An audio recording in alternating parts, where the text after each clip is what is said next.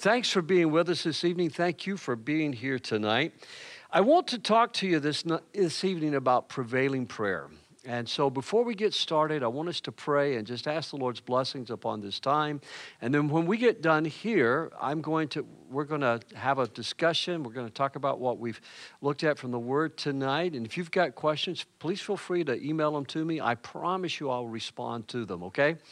Father, we love you. We thank you so much for your goodness and your grace to us. And we ask you now that as we study your word together, Father, there will be a fresh confidence, a fresh revitalization, Lord, of our prayer lives as individuals, as families, and as a congregation as well. I pray in the name of Jesus Christ. Amen and amen. Well, the Bible says, and as Paul is writing in the book of 1 Timothy, get my notes here, he says something that I think that I have preached upon several times over 20 plus years here as pastor at Woodland. But this week, something happened that just kind of changed my direction from where I was going. I thought I really need to come back to this. There's been several urgent prayer requests that have come in, not just from our congregation, but from our community, and then from some leaders that asked me if I would help them pray about something. And as I've evaluated this and I've looked at it and I've thought about, sometimes there's just this whole issue of timeliness that comes up. And so I thought I would just address this tonight with you and with our friends online as well. Here's what the Apostle Paul writes, and is left written for us as the Word of God. I urge you. Now, if I say I urge you, you know that that's important. He says, I urge you, first of all, to pray for all people. That doesn't exclude anybody. Pray for all people. Secondly, ask God to help them, intercede on their behalf. That's more than just going, God, would you just bless the whole world tonight, you know? And I've got to admit, there are times when I've come in, I've had something that's happened that's kept me out later than normal, and I collapse on the bed and I say, Father, I love you. I thank you. I just ask you to bless the church and my family. And I roll over and go to sleep, just like that. And so we all have those times, but we're, as a habit and a pattern of life, we're urged, first of all, to pray for all people. That's all nations, nationalities, ethnic groups. Ask God to help them, but intercede on their behalf and give thanks for them. Now, from time to time, I've been asked to intercede. Perhaps you've been asked to intercede. I've been asked to intercede with someone to prevent them from going to jail. I've been asked to intercede with someone to help prevent a divorce. So to intercede is more than just saying, you know what, they're really nice, give them a pass. It means you really go to work and you put your name and your reputation on the line for this person. Paul then goes on and says, pray this way for kings and all who are in authority so we can live peaceful and quiet lives marked by godliness and dignity. Circle that word dignity. There is a dignity in prayer. There's a dignity that you gain in prayer that you can't gain any other way. And in a world where people are constantly trying to manage self-image and how they appear and what people think of them and their reputations online, there's a dignity gained by people who know how to pray. This week I was in one of the hospitals in Ann Arbor, and I was there, and as I was praying with someone, this person has dignity because they have spent so much time in prayer for our church, for our community, and for others. And I realized as I was praying for them, there is a dignity about their lives that God has bestowed upon them. He goes on to say, this is good. This is good. I mean, I like it when I find something the Bible says is good. This is good and pleases God our Savior, who wants everyone to be saved. Underline that. He wants everyone to be saved. And he wants them to understand the truth. You can understand the Bible. It is not beyond your comprehension.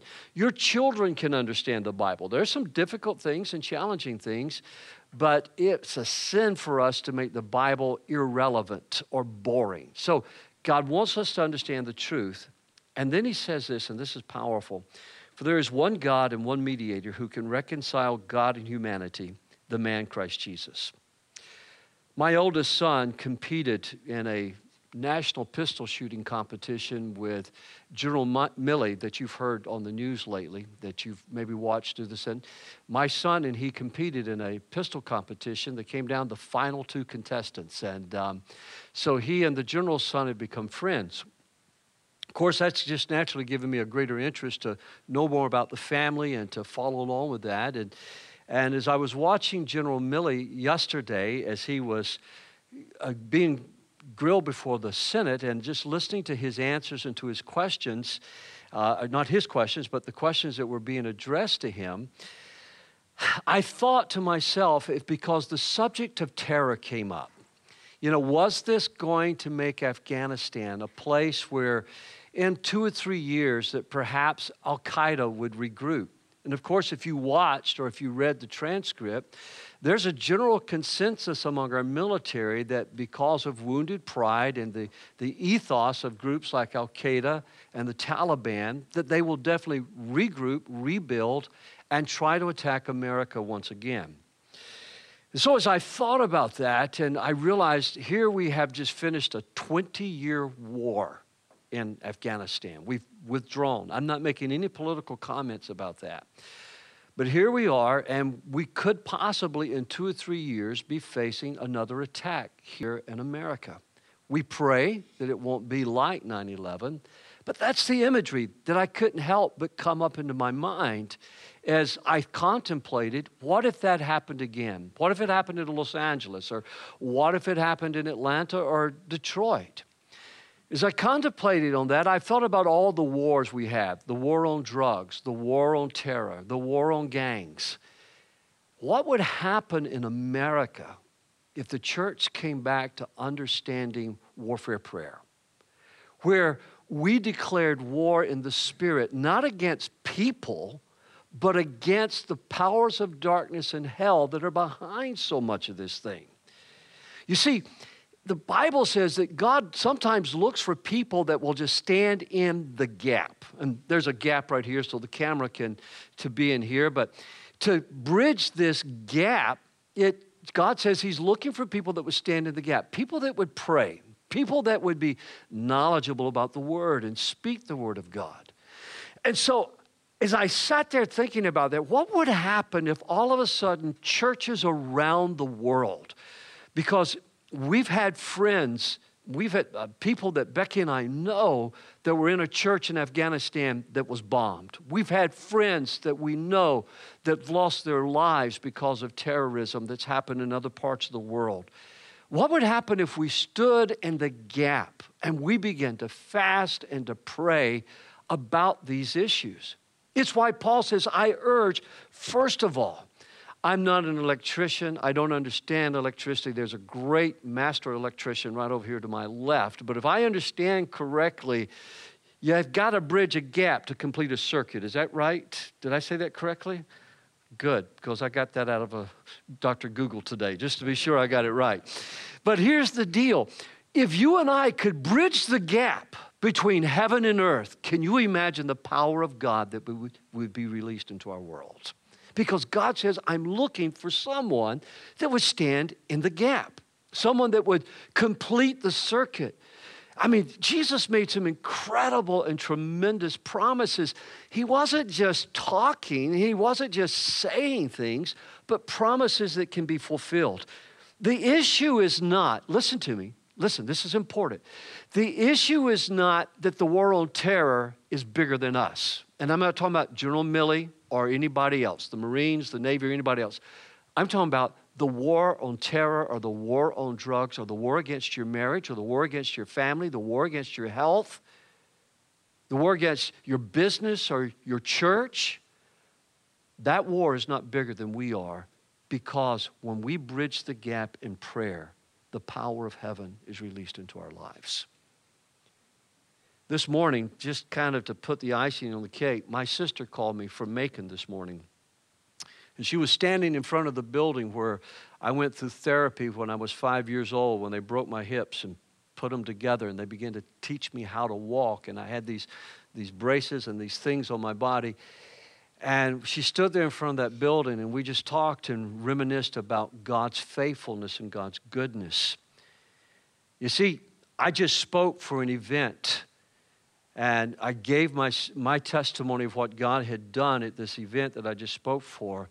And a couple came up afterwards with tears in their eyes, and they said, our son was born with the same disease and died while he was still a child. What made the difference? And of course, the difference was a church that prayed. It was parents that prayed. Now, if I'd have died, that doesn't mean that God wasn't the same yesterday, today, and forever. But if there's one thing I have lived my life with is this: the issue is never bigger than my faith. And the issue is never bigger than your faith unless you just choose to doubt God. Unless you just choose to doubt that God doesn't want you to pray. Now, let me hasten to add this, because a lot of weird things have been said, and we really try to stay focused, to stay right in the center of the Word of God. It's not that you can ask for just any old thing you want, but our asking has to be in line with the Word of God. It has to be in accordance with the Word of God. So when I read something in the Bible that's good, when I read something in the Bible that's God's will, I know how to pray, and I know you know how to tear down those strongholds as well. Well, first of all, I will pray for peace. I will pray for peace. The Bible's very clear. Jesus is the Prince of Peace.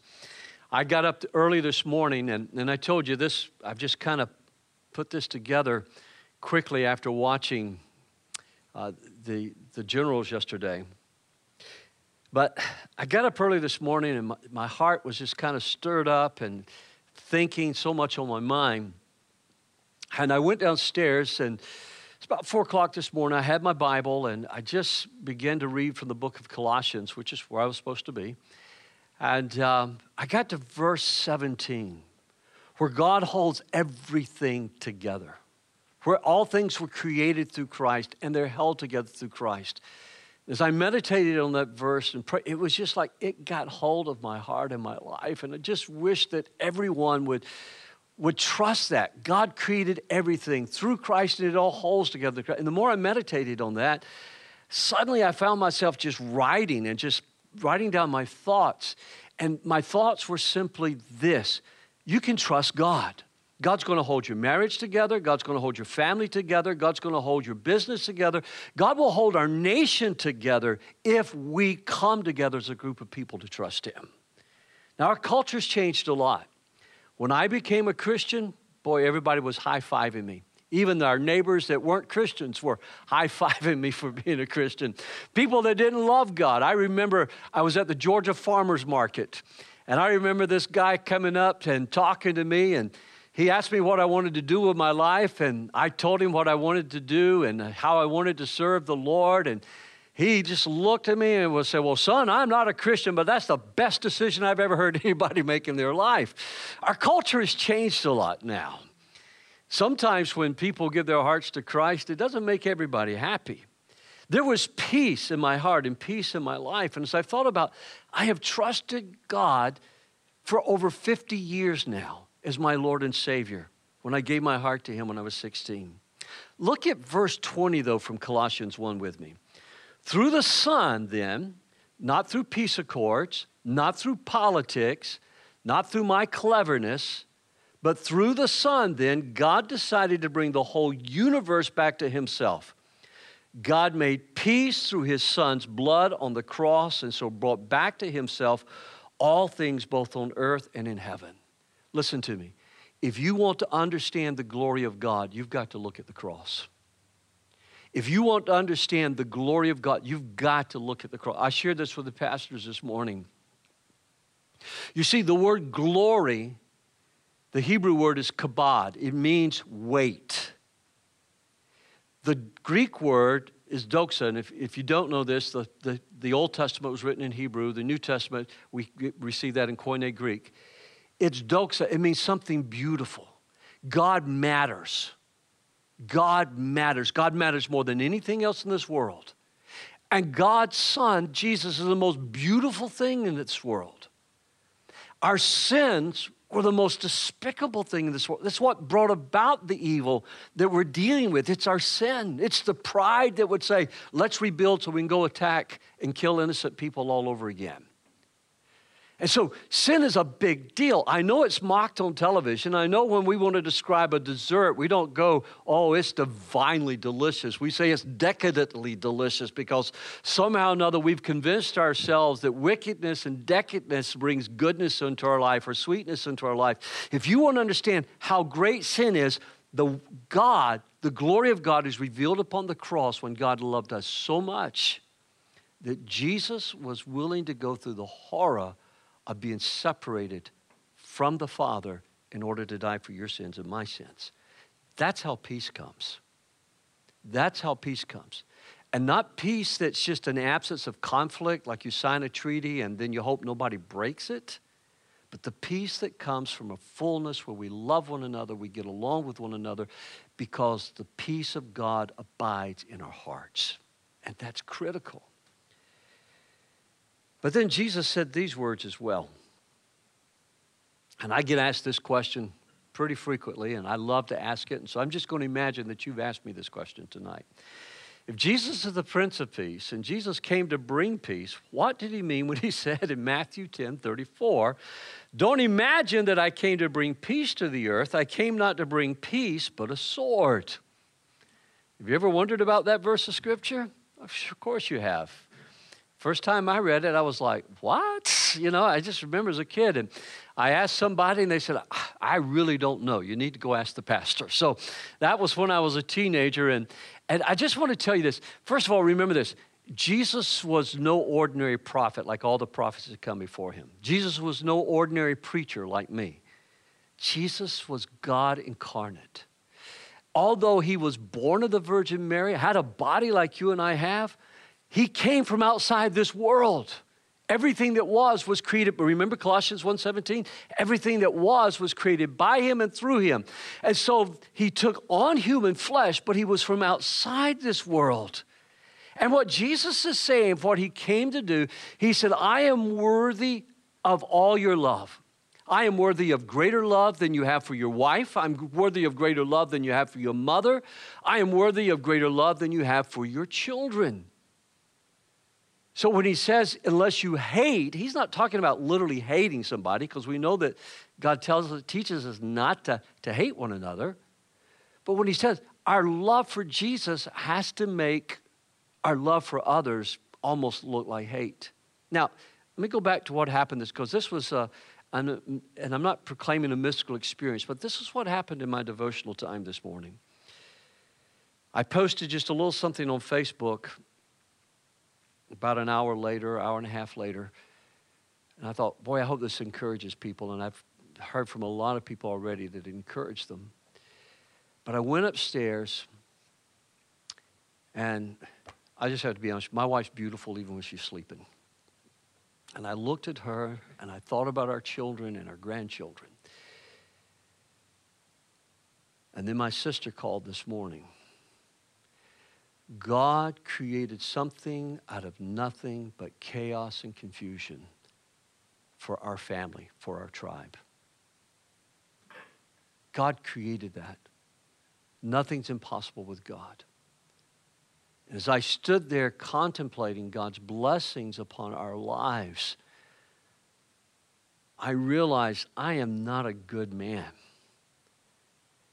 Paul said there was nothing good that dwelled in his flesh. Any goodness that we have is all because of Christ.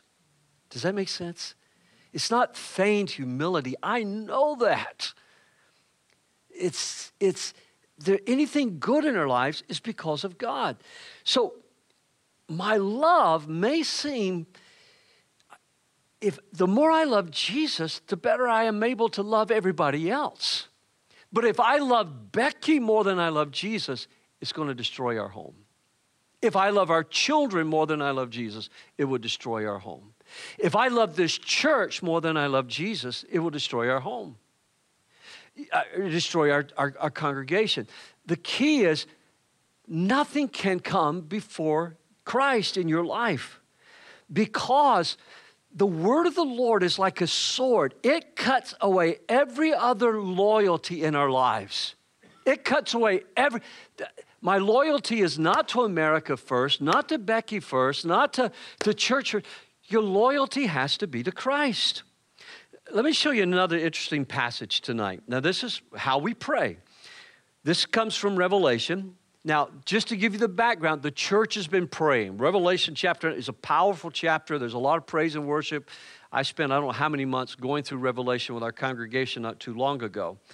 But listen to this. From his mouth, from Jesus' mouth, came a sharp sword to strike down the nations. He will rule them with an iron rod. He will release the fierce wrath of God the Almighty like juice flowing from a winepress. What's he saying? The sword is the word of the Lord proceeding out of the mouth of Christ as it proceeds to the church.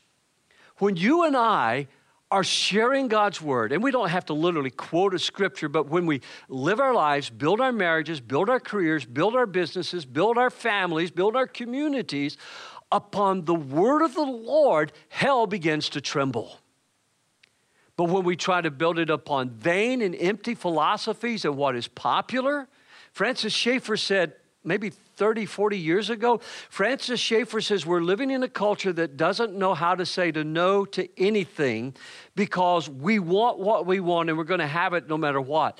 And we've come to a place that we don't know how to say no to anything in the culture because we don't want to deny anybody what they want, no matter if what they want is harmful to others and harmful to themselves.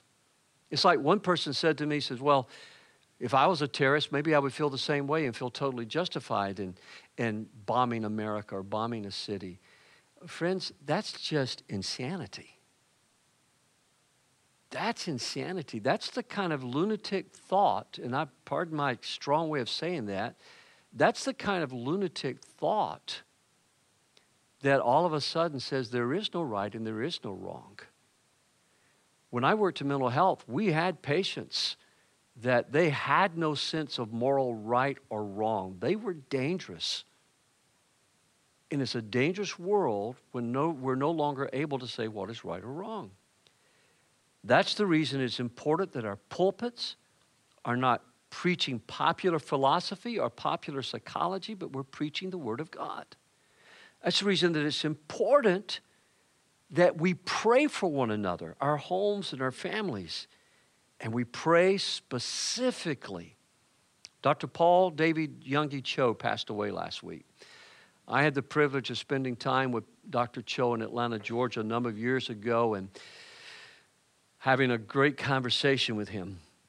And I will never forget, as we talked, he says, study the Word, study the Word, study the Word, so that when you pray, you know what you're praying is in accordance with the will of God. Now, you might not know who Dr. Cho is. He built the largest church in the world, over 750,000 members. And I want to tell you, when you were a member at Dr. Cho's church, you belonged to a small group, you came to church on Wednesday nights, and you came to church on Sunday mornings. You tithed, you had a ministry. I mean, you were not a member of Full Gospel Yohida Church unless you were actively living out your faith in Christ. Now, the point I'm trying to make is, if God could do that in Korea, God can do that in Brownstown, Flat Rock, Woodhaven. God can do that in Trenton. God can do that wherever you're watching from tonight. God can do it in your community if enough people would just simply gather around and begin to pray specifically from the Word of the Lord. And I don't have time, I'm running out of time quickly, but I don't have time to go through all the things I pray over my family. So here's kind of our growth work tonight. Number one, why don't you evaluate your prayer life? I evaluate my prayer life. You say, how do you do that? I keep a journal. You know, I have a paper journal because sometimes I like to write, but I've showed you this before, but I also have a journal that I keep on all my devices so that I can just click through and write in this journal and tag it, my prayers and everything like that. You know, I put pictures of people that I'm praying for in there. Don't ever worry, I've never taken anybody's picture out of the hospital, but I put people's pictures in there that I pray for. So whatever you do or say, do it as a representative of the Lord Jesus, giving thanks through him to God the Father. Now I'm coming back to Colossians. Paul is facing death. Now look at me for just a second. Those of you here and those of you listening. Paul is facing death. And I tried to just for a few moments this afternoon to think about this. Remember what Rousseau said? Whoever says he faces life without fear is lying. Excuse me, whoever says he's facing death without fear is lying. You know, Martin Luther, the great reformer that he was, whenever he was close to death, he became very fearful. And that great German theologian went through a huge struggle until finally he prayed with peace. Epicurus says, what men fear is not their death, but what men fear is not that death is annihilation, but that it's not. So occasionally when I ask someone who tells me, oh, when you die, you're just going to die. I said, what do you base that upon? Where do you find that truth at? I mean, tell me, I want to know, because if I'm wrong, if God's word is wrong, and then we go through how many prophecies, for instance, of Christ, and this begins to really agitate them because they don't want to believe this. And so when you find somebody who don't want to believe, you don't argue with them. You just say, okay, let's just agree to disagree. But then you start a prayer project and begin to pray specifically for them. So from time to time, I get prayers, or that's your next fill in, pray specifically. I take people who I have conversations with like that, and I start praying specifically, Lord, give them questions about death. Give them questions about life. Give them questions, what if Jesus really is real? What if the church, what if the cross is really real after all? And then eventually, now listen, remember, Vic, the circuit. That's how you bridge the gap. Money has never been a worry for me, not because I come from a family of wealth or I have wealth. I know God will meet and supply every need. What has always been the thing that breaks my heart is whether people die and go into eternity without Christ, because death is not annihilation. We will all have to give an accounting before God. And my only accounting is going to be, God, it's what Jesus did at Calvary. There's the glory. There's what you did. There was a movie that we watched a few years ago about a hurricane, a winter hurricane called a nor'easter off the coast of New England. And the hero of the movie is trying to get volunteers to go out to rescue because there were 2 ships that were sinking. And nobody really wanted to go. And he says something I think is so powerful in the movie. He says, you know what? We took an oath to go out. We never said we'd come back in. And finally they went out, and thankfully they did come back in. But that's exactly what Christ did. He went out and was separated from God for your sins and my sins. It's why Paul says, I urge you, first of all, pray for all people.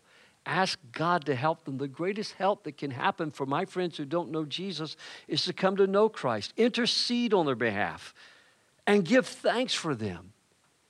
I pray that tonight that somebody is praying for your lost son, your lost daughter.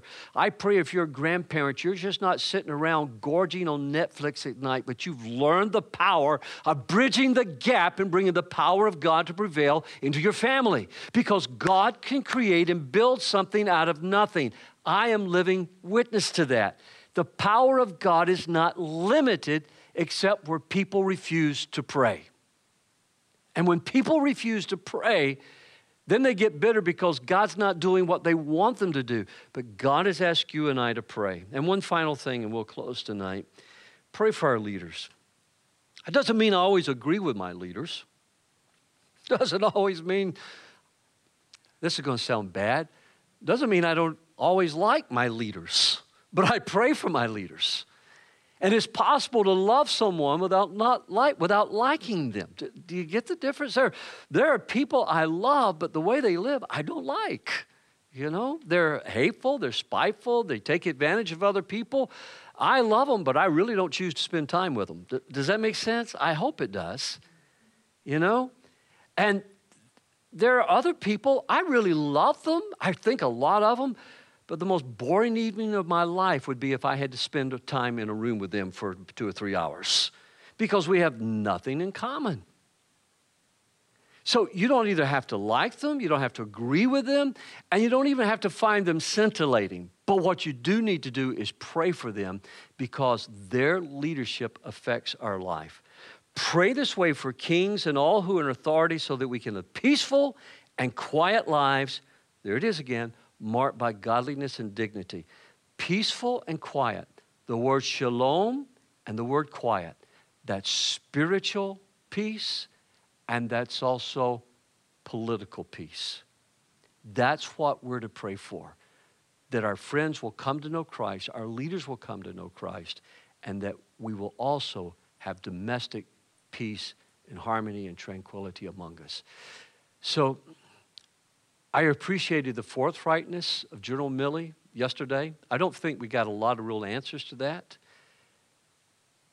But as I thought about the possibility of another 9/11, as I thought about the possibility of another major world city, or if, God forbid, there was a suitcase bomb, nuclear bomb, or something like that, I found myself this morning strangely, timely, divinely timed, looking at Colossians chapter 1. God holds all things together through Christ. We can trust him, but we've got to bridge the gap, and we have to be a church. We have to be a people of prayer. So evaluate your prayer life. Evaluate your church's prayer life. Is your church a praying church? If you're a Christian business owner, are you praying over your business? Are you praying for your employees? And if you're an employee, are you praying for your employer? It doesn't mean you always have to agree with him or even like him, or her, but you got to pray for them. I could go on with this. I love you. Let's pray, and then we're going to have a time of discussion. If you have any questions, please feel free to email them to me here at the church. The email should be online. Father, we love you so much. Thank you, Lord, for the incredible power that is available to people who pray.